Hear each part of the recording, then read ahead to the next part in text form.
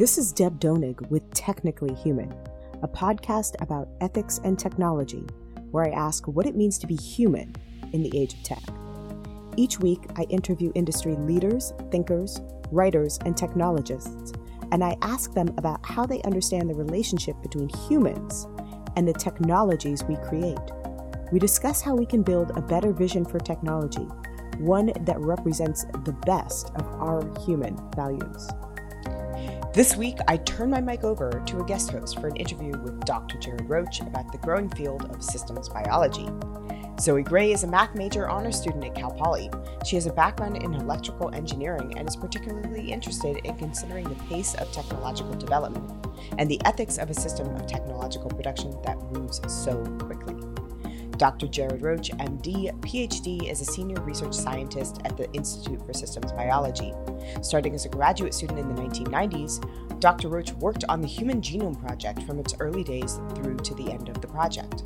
Dr. Roach contributed strategic and algorithmic design to the Human Genome Project, including the pairwise end sequencing strategy. He was a senior fellow at the Department of Molecular Biotechnology at the University of Washington from 1999 to 2000. In 2001, he became a research scientist at the Institute for Systems Biology. His group currently applies systems biology and genomics to complex diseases, focusing on the systems biology architecture of Alzheimer's disease. Hi, Dr. Roach. How are you today? Hi, Zoe. I'm good. Well, I'd like to start off by asking you about your current research at the Institute for Systems Biology. What does it mean to take a systems biology approach to clinical trials, and how is this approach different from the current expected form of a clinical trial? So I direct the Alzheimer's and dementia clinical trials for the Institute for Systems Biology. We have a partnership with Providence St. Joseph Health, which is one of the largest hospital systems in the United States. It has hospitals from Alaska to Texas, including a fair number in Washington and California. So ISB is in some ways a research organization, and it's paired with Providence St. Joseph Health, who historically has been a very clinically oriented hospital system. And so together we're able to combine our strengths and do innovative clinical trials. Providence is originally a Christian organization. It has nuns on its board of directors and is really interested in some of the sort of elements of Catholic faith in terms of delivering healthcare. So it wants to reach out to everyone, not just the privileged. It wants to reach out to people who are traditionally don't have access to healthcare, whether that's in rural areas or otherwise are don't maybe in they don't have a lot of money, right? And they don't have normal access to healthcare. So in that sense, we want to develop and discover and do research that will serve everybody on the planet eventually. And so one of the biggest medical problems that we face as human beings is dementia. A huge fraction of the world's population will go on at some point in their life and develop dementia and die with it and or of it. Alzheimer's disease is one form, is a particularly common form of dementia. And in addition to causing people to lose their memories, in many cases, is actually directly responsible for their deaths. It's also incredibly painful for people who have to care for Alzheimer's disease. So this is a disease not just of individuals who have the disease, but of all of their family and their caregivers and society. And it's very expensive. And so we've selected Alzheimer's disease as a particularly important problem to study with innovative new methods for learning that have become available really in the last few decades. A lot of things have been changing. You may have noticed over the last few decades, a lot of things in the world are changing rapidly. A lot of technologies are changing. Information science is changing. Computers are becoming more powerful. Artificial intelligence is becoming more powerful. Companies are leveraging information to increase their commerce opportunities.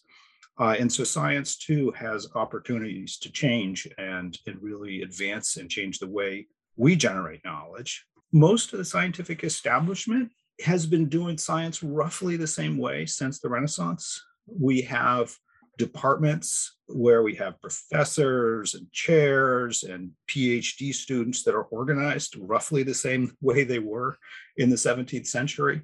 And we think about knowledge using a lot of things that we learned in the 17th century, but for the most part, the area of medical knowledge is governed by the epistemology of the 20th century, when we invented statistics. So R.A. Fisher and others in the early 20th century came up with mathematical methods to quantify knowledge, things like p-values and effect sizes, sort of things. R.A. Fisher was an agricultural scientist in Britain. He was really interested in increasing crop yields and moving bull manure, how to figure out where to put the manure in fields and how much manure to fields, and measure everything. So statistics is rooted in bull manure. But it was really useful. And one of the reasons that statistics was so effective and popular for 20th century knowledge generation was because in the 19th century, medical knowledge had really gone off the tracks. In fact, to be honest with you, it's probably been off the tracks since the dawn of humanity in many ways. But this concept of snake oil and snake oil salesman was sort of a 19th century concept where almost anybody could say almost anything they wanted about medicine, and people might believe it. It'd be advertised. People would take all kinds of medicines, and not necessarily for their benefit. My grandfather was a family practice doctor in upstate New York, and he treated people in his house. He has a little office in the front room. I could still root around and find old things, but he would shine UV lights on people to give them, I'm sure, horrible sunburns to treat something. And some of his medicines were arsenic to treat, I'm not quite sure what. And so there was really a need in the 20th century to change the way we think about medicine. That really took off, in part because also early in the 20th century, the chemical industry also took off, starting in Germany with the ability to synthesize new chemicals.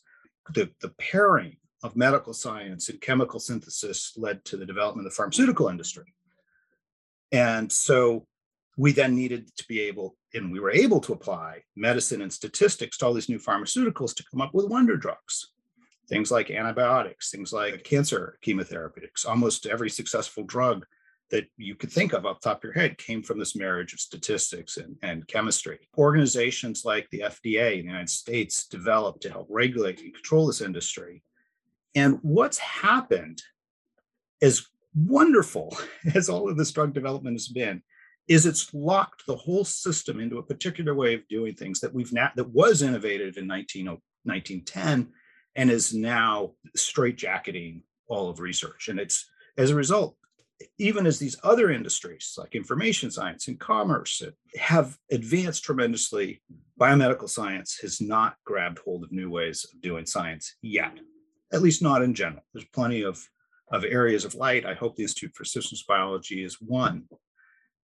In Alzheimer's disease in particular, we have suffered from this straitjacketing, in part because also around the time of 1900 or so, this guy named Elwa Alzheimer, who also borrowed a little bit of credit from another guy named Oscar Fisker, but Elwa Alzheimer, to get his name on the disease, took advantage of these new chemicals, these dyes, in this case, dyes, not pharmaceuticals, to stain the brains of people who had recently died and discovered plaques in their brains and named this disease that we now know as Alzheimer's based on these diseases.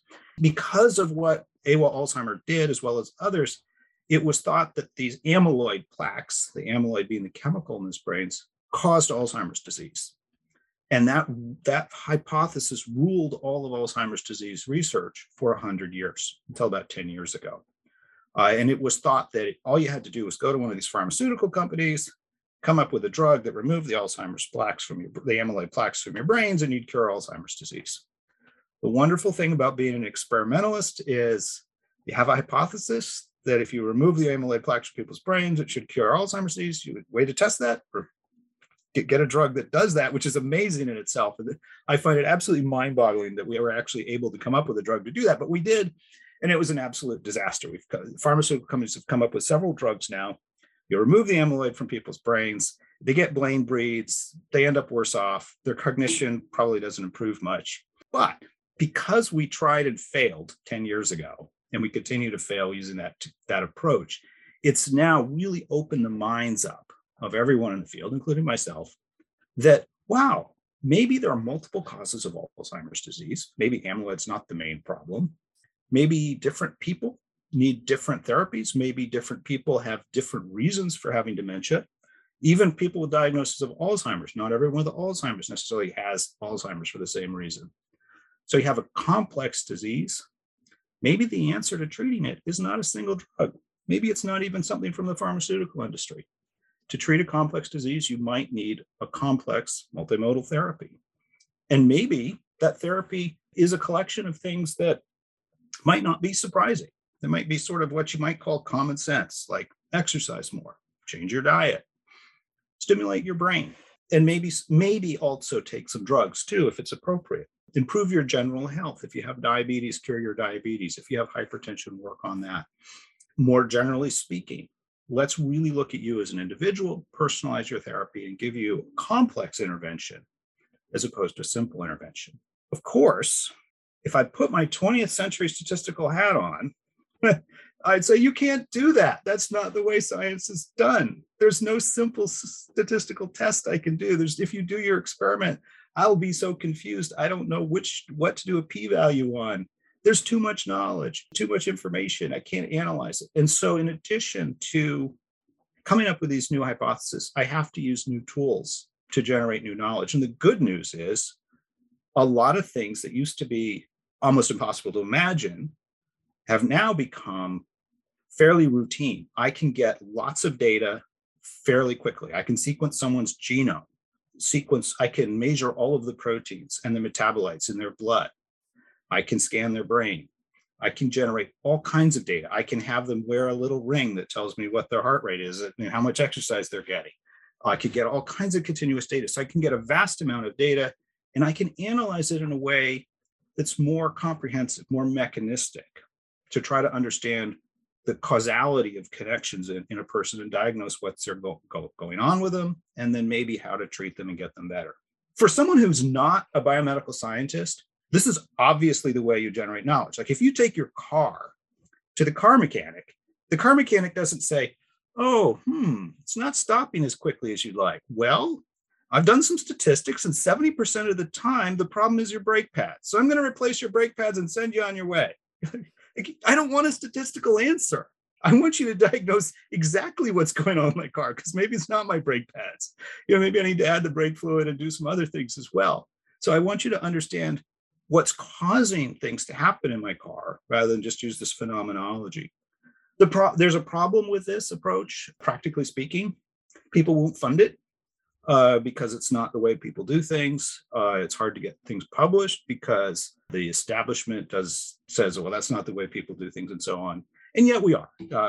This is what we try to do is push around the edges and innovate. And so it's taken me a long time to answer your question, but that gives you a sense of what we're up to. Yeah, you've kind of in a way described what systems biology is. So from that, I want to build on perhaps what you find to be most valuable and promising in systems biology for the future. I think it is not necessarily the specifics of what we're doing. It's not the fact that I am doing a specific clinical trial to test a set of interventions for, say, Alzheimer's disease. The most valuable thing we're doing is reinventing the way that we're generating knowledge in science, or at least rediscovering it. Some people would argue that some of the 19th century philosophers, natural philosophers, like Humboldt, for example, used many of these methods, and Darwin. They generated a lot of data insofar as they could and tried to develop mechanistic hypotheses. They had much more limited data sets. They didn't have computers and artificial intelligence, but they had a much broader sense of epistemology than where we ended up in the 20th century. And so what I have to do is take all of these new modern approaches to generating data and analyzing data, build on statistics for sure, use statistics. So I don't want to end up back in the trap of the snake oil salesman where I'm kind of waving my hands and saying, trust me. And I think the way to do that is mechanistic models. If you can understand why A leads to B leads to C to D, and in some cases it's not linear, right? Because we have very complex systems. But if I can explain why things are happening, I don't necessarily need to use statistics. And so I can explain complex phenomena using systems biology. So you just mentioned that you may not need to use statistics. So are there any difficulties or problems that arise when working with so much data, or is there like a clear path forward? There's no single clear path forward, and there's many paths forward. That's one of the beauties of being in information science and knowledge generation today. There's lots of things you can do with big data. A lot of the limitations that had been around a decade ago are starting to fall away. Like, for example, for a while, there was some issues with, can you store all the data? Can you find a hard drive big enough to store that? We're not really having a problem storing data. Increasingly, the amount of processing power that's available to science for the kinds of computer problems we're using is no longer limiting. In some cases, for some of the biggest AI problems, you need to have a fairly big budget, but for the most of what we do, I do a lot of my computing on my laptop. So generating the data is still not super cheap. It takes billions of dollars for big pharma to bring a drug to market. And so compared to that, we spend millions of dollars on our trial, but that's still fairly expensive. So we're still at a point where it's just, you can't necessarily do a lot of the research we do in your garage, although you can do mini versions of it. Clearly, some of the things we're doing in terms of the actual algorithms, how do you build knowledge from data, in many cases is still in its infancy, but there's a lot of work from a lot of researchers on things like causality inference and systems biology. It's what I've been doing for a few decades, is building our paths forward. I think the average listener is most likely familiar with the collection and usage of our personal data by advertisers and other corporations via the internet, which on its own has its own ethical consequences, but also benefits. Do you envision a future where biodata collection and applications go beyond the sphere of research and become the norm? Probably. Can I do a footnote real quick? I remember. Yeah, of course. You clarified one of the things I said, and I did say it, about not using statistics. I just so I don't get no, you're good.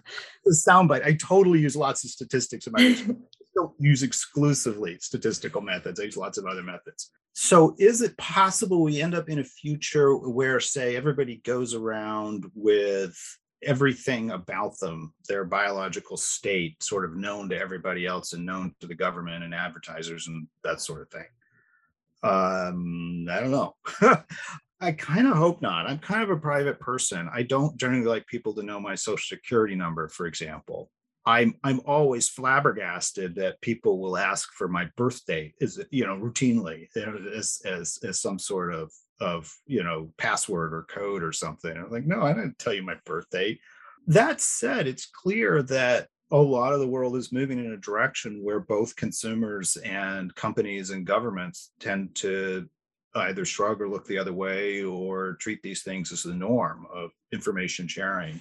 So I think it's plausible that as we generate certain types of information and it becomes available, that some of these entities will, I guess it's somewhat reassuring that for the most part, people's medical information does seem to be kind of sacrosanct. I mean, most your hospitals generally don't share, your medical records with anyone other than you or other people that need to know them.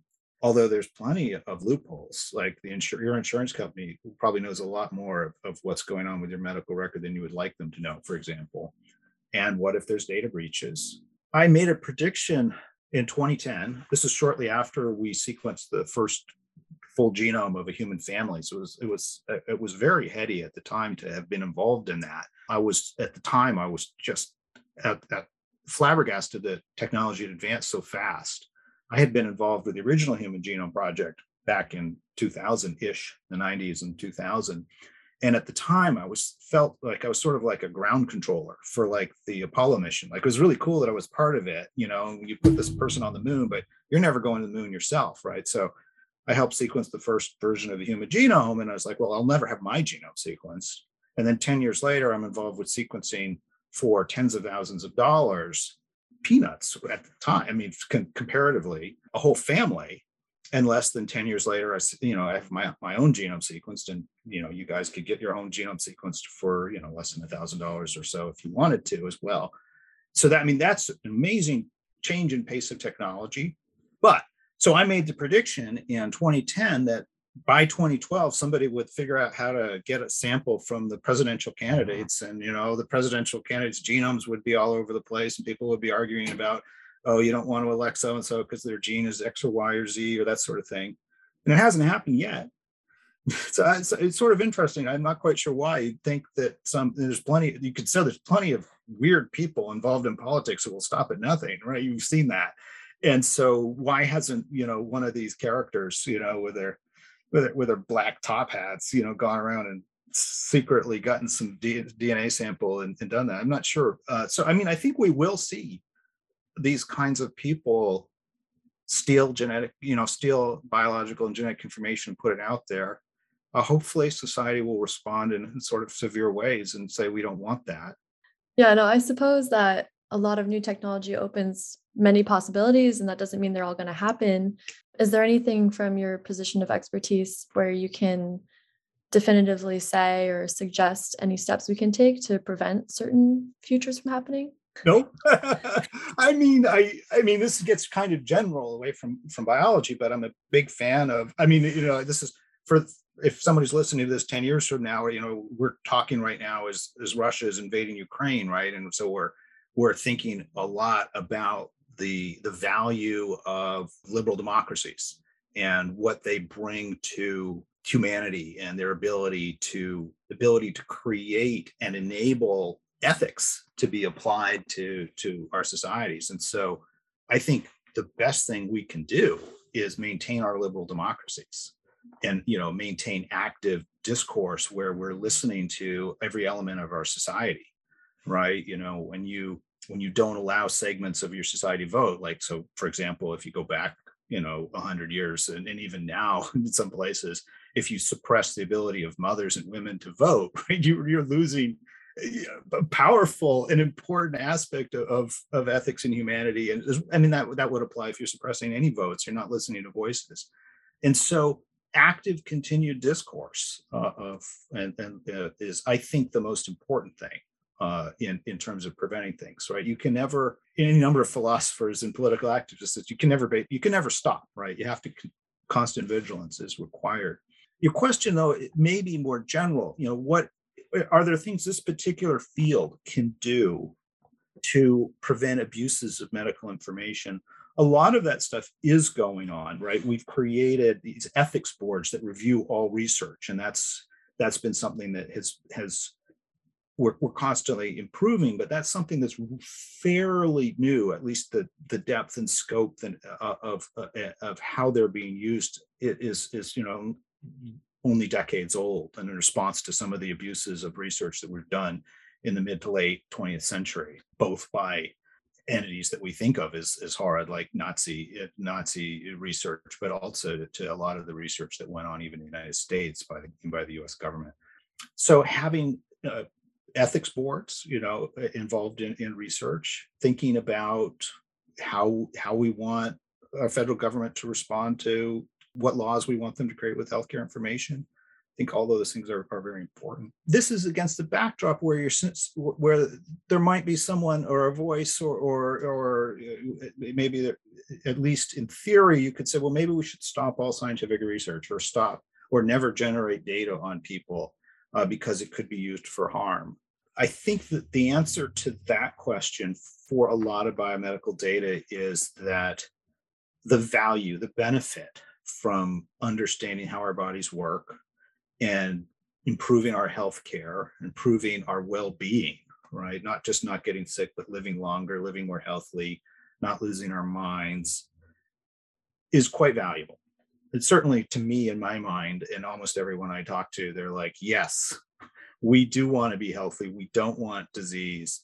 And so there's a bit of potentially, if there are downsides to having medical information, my general sense is the upsides are considerably greater. And now I'd like to take it back to when you're discussing having the importance of having an open discourse among society about these new technological issues. And I wanted to open it up to how science fiction is used as a method of generating this discourse. And, talking about this genetic research, more bio-focused, it brought my mind to Gattaca, and the societal impact, cultural impact that movie had. And for people who are not familiar with Gattaca or need to brush up on what happens, this movie is set in the not too distant future, where a database of humans' biometric data is used to categorize humans as valids or invalids. Valids have genetically modified before birth, while invalids have been born naturally. In this world, genetic discrimination is illegal, but in practice, genotype profiling is used to identify valids to qualify for professional employment, while invalids are relegated to menial jobs. How realistic is Gattaca, or is science fiction like Gattaca helpful or harmful to this discourse? I love science fiction. I really like Frank Herbert's Dune, books and obviously the movies. And that too has an element of genetic modification in it. There's this scheme by the Bene Gesserit to, over thousands of years, to breed, a superhuman being, sort of this eugenics, taken to a bit of an extreme. So there's lots of value in creating art, whether it's a movie or a book or sculpture, and having that help us stretch our imaginations and stimulate discourse. Absolutely. One of the neat things about poetry, or movies for that matter, is I think different people see different things in it. Just for what it's worth, when I watch Gattaca, I see it as a metaphor for all discrimination, right? Because as you've described it, it uses genetics as a vehicle to create two classes, right? The valids and invalids. And then for some arbitrary purpose, the valids get more benefit from society. So when I see that, I think about, okay, that's a metaphor for Black Lives Matter. That's a metaphor for women not earning as much as men. For all of the forms of discrimination, Gattaca's talking about that. Gattaca's answer to it is kind of interesting. Gattaca's answer to how to solve discrimination in that particular movie is to put the burden on the individual who's discriminated against, right? The protagonist of that story feels the need to be smarter than everybody around him, to try harder, to strive hard. And he eventually, through his personal effort, succeeds in going to the stars. It's very kind of Ayn Rand, sort of the individual conquers everything sort. And that's wonderful, right? It's a great story for all of us who want to succeed against the forces that are pushing against us.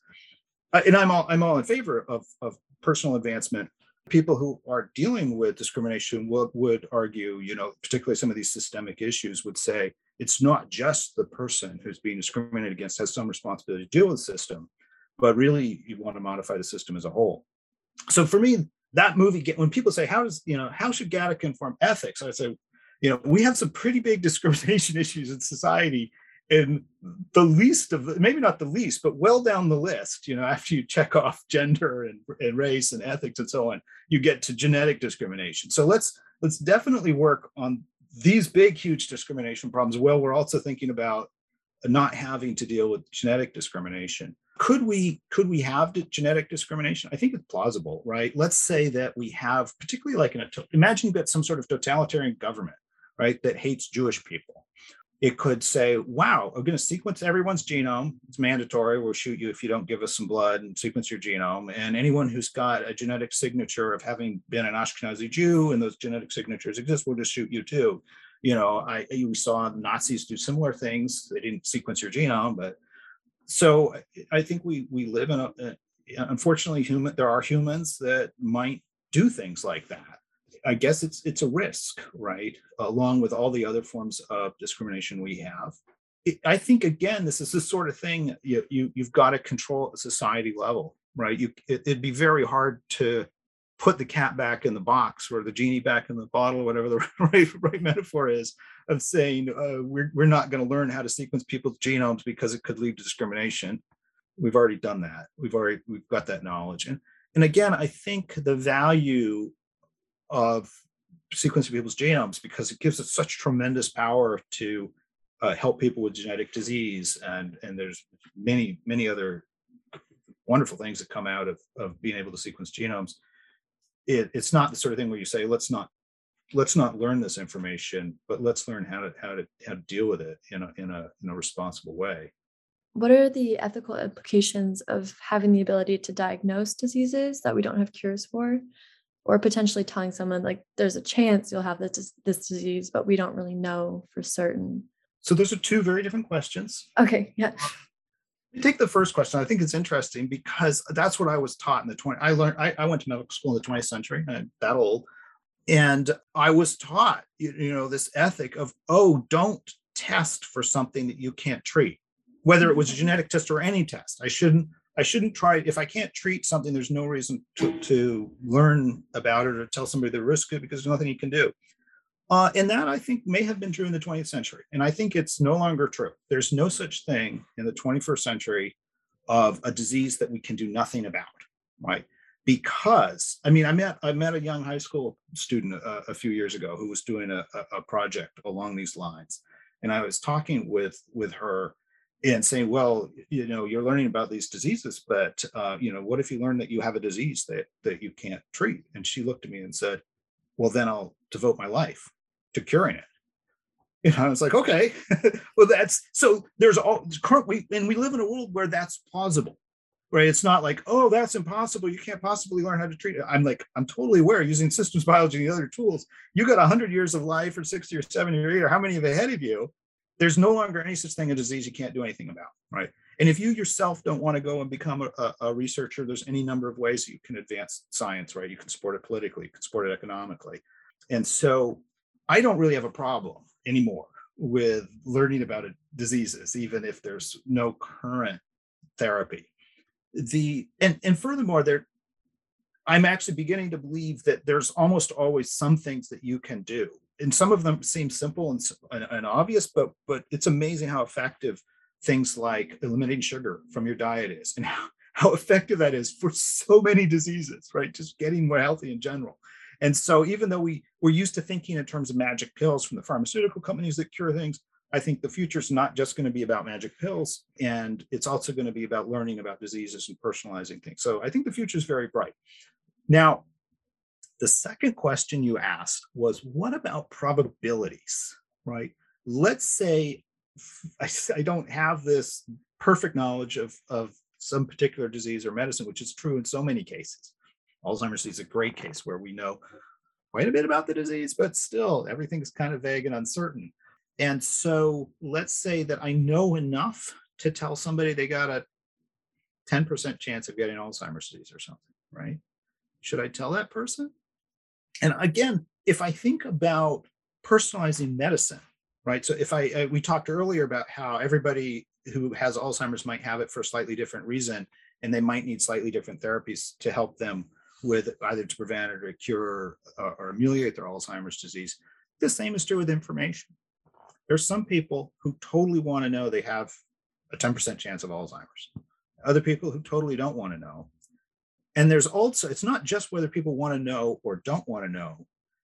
Different people have different understandings of how they receive information in math, right? There's plenty of people out there that don't really have a good understanding of what 10% means, right? Or how to use it, right? And so how do you communicate probabilistic information is something that we face in a lot of fields of science and actually elsewhere in society. And I think it needs to be personalized. You see that a lot in weather reporting. You don't see a lot of weather reports where they give you the exact percent of rain, but you can find them, like on Weather Underground, I think you can. But most weather reports will say there's a slight chance of rain tomorrow or whatever. And so the short answer to the probabilistic information is, there's not a one size fits all. You really have to think about who you're communicating with and how they respond to it. You'll even run into people like, let's say you're going to go hiking in the mountains, and you say, 1 out of a million people get struck by lightning. They're hiking in the mountains, and now all they can think about for the whole hike is the fact they might get struck by lightning, right? So they're perseverating on this really remote chance that they actually, the risk of getting a car crash was far greater driving to the hike. But now you're dealing with someone who just can't stop thinking about that. And so clearly, that person is not someone you're also going to want to say, oh, and by the way, you have a 2% chance of getting Alzheimer's disease. So I don't know if there's the correct answer is to personalize everything. The other answer that's related to that is to have decent societal norms to start with, right? Because you might want to say, well, in general, most people in our society don't want to know if they have a less than a 2% chance of getting some sort of disease. They don't want to just think about that. And so if that's sort of your societal norm, you might start by saying, in general, we're not going to share that with you. unless you come to me and say, look, I really want to know this information, then I think you should share it. I'm not a big fan of paternalistic laws where the law might say, you as a doctor may not share this particular type of information with your patient under any circumstances. Generally speaking, I think people have the right to know information if they want that information. You mentioned personalizing healthcare. Have you seen this people starting to apply personalized healthcare, and how is this changing medicine? Yeah, I think it's already become standard for a number of areas of medicine, almost so standard that we don't necessarily think about it as personalization, but a couple of like think about hypertension is one of the major things that the major health issues that we face as a nation and a world right now. We understand a lot about the different causes of hypertension from a molecular and a physiological method. And when somebody comes to us with hypertension, we know we need to treat it in almost all cases, and that people will be more healthy if we treat it. And generally speaking, we personalize that therapy for hypertension. So we might say, why don't you start off by working on some diet, and I'll give you this particular medicine. We'll see how it goes. And I might start somebody else with a different approach. I might have them do more exercise and different medicine. And of course, part of personalization is we see how it goes, right? And we measure maybe what's going on with your blood and your hypertension over time, and then we tweak the therapy. And so it ends up being sort of a personalized, we'll find the best fit for you to control your hypertension. We do the same thing for people with diabetes to control their blood sugars. We do similar things for people with high cholesterol. And so personalized medicine has already been here, either by that name or by other names. So generally speaking, I think it is a great way to do medicine. So just like personalize it, just like understanding what's wrong with your car is a great way to fix your car.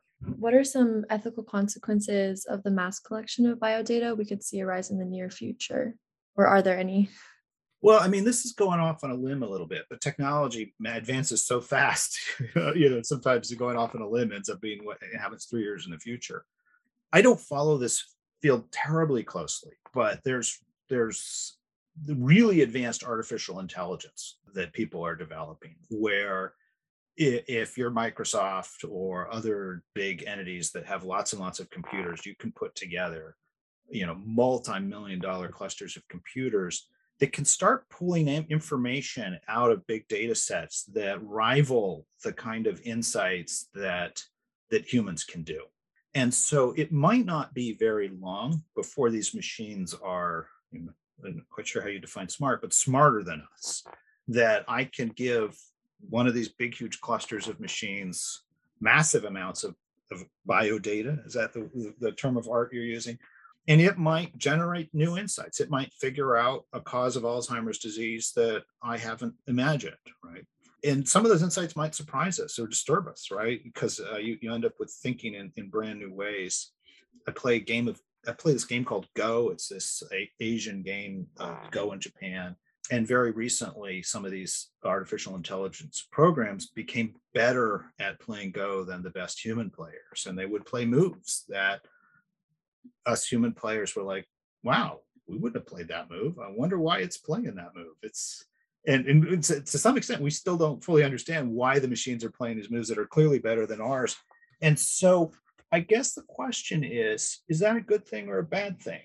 It's clear. I mean, it's pretty easy to see why it might be good, right? It'd be pretty cool if this machine could figure out the cause of Alzheimer's disease when we couldn't. Do we really want machines that are smarter than us? Are there downsides? I haven't fully thought that one out yet. It may actually be something that we don't have a lot of control over. That might just be something that just happens because of the way our society is built. Yeah, that definitely poses a really interesting question, especially when we have things that could be more intelligent than us, giving us information that almost we can't work with, just that we have to take as fact, and questioning whether we really want that information or not if we aren't able to act on it. So I guess, one place you haven't gone in is genetic modification, right? That's often part of these conversations. We talked a little bit about Gattaca and where somebody might use genetic information to discriminate against somebody. But what happens when we actually have the ability to edit our own genomes, change the nature of who we are? I mean, if I'm worried about what happens when we make machines that are smarter than us, what happens when we make other humans that are smarter than us? Or if we could make them, what should we? And if somebody else makes them, how should we respond? It's seeming like those sorts of things are possible. We already have gene therapy, which I'm a big fan of, right? If somebody is born with sickle cell anemia, this horrible disease, and I can change their somatic genes that they're not going to pass on to their children, so that I cure their sickle cell anemia and they live a wonderful life instead of a miserable life. I'm all in favor of that, right? And we've got some examples where we've done exactly that in science. But you say, okay, well, that's clearly good. I can't really find any downsides to that. But what about the slippery slope of, well, what if they want to have kids? Should I allow them to change their genes so that their kids don't have sickle cell anemia? I'm not sure. You could talk about whether that's a good thing or a bad thing. And then you run into people that said, well, I want to edit I'm going to use in vitro fertilization, but I want to edit my kids' genomes and make sure they have blonde hair or whatever. Or by the way, can you make them so they have more muscles, or that maybe even they're smarter, right? Where can we go? The more understanding we have of genetics, the more people can tinker with these things. And then you have a whole bunch, clearly we're not going to get into that today, but there's lots of scope for ethical discussion of what should we do, what should we allow, what should we be thinking of with the capability of editing our germline, because it's clearly out there, this possibility. All right, well, thank you, Dr. Roach. Sure thing. It's been a pleasure talking with you.